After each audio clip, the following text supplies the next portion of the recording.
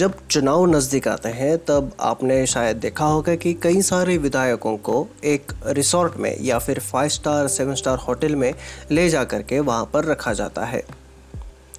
आज हम इसी के बारे में बात करने वाले हैं। नमस्कार, मैं हूँ अभिलाष और आप सुन रहे हैं दी अनवाइंड पॉडकास्ट। भारत में सबसे बड़ा लोकतंत्र है। इस लोकशाही के अनुसार अगर कोई पक्ष आधे से ज़्यादा विधायकों की संख्या अपने पास साबित कर सके तो सरकार उनकी बनेगी। और फिलहाल ऐसा ही कुछ खेल महाराष्ट्र में चल रहा है।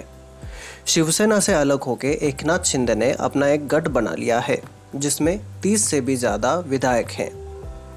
ऐसे में गठबंधन सरकार की कुर्सी बचाने के लिए अब कड़ी मेहनत करनी पड़ने वाली है।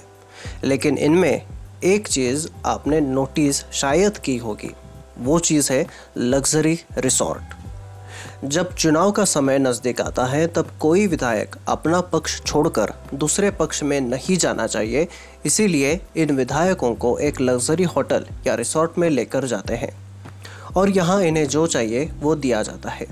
इसे ही कहते हैं रिसोर्ट पॉलिटिक्स। ये रिसोर्ट पॉलिटिक्स कोई नई बात नहीं है। रिसोर्ट पॉलिटिक्स पहली बार 1984 में सामने आई जब आंध्र प्रदेश के पूर्व मुख्यमंत्री चंद्रबाबू नायडू कई सारे विधायकों को लेकर पड़ोसी राज्य यानी कर्नाटक के एक होटल पहुंच गए।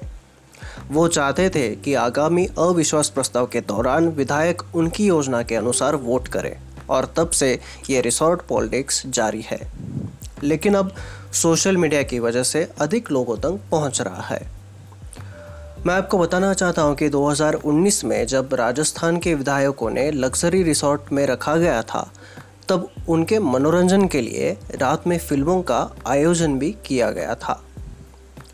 एकनाथ शिंदे जब अपना गुट बनाया तब अपने साथ विधायकों को लेकर पहले वो सूरत गए थे, फिर वहाँ से अहमदाबाद, फिर वहाँ से हज़ारों किलोमीटर दूर असम राज्य के गुवाहाटी ले गए।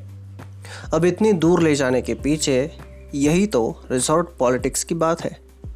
अगर पास रहते तो विधायक भाग जाने का डर था, इसीलिए मुंबई से हज़ारों किलोमीटर दूर गुवाहाटी में सारे विधायकों को एक लग्जरी 5 स्टार रिसोर्ट में लेकर रुके हैं।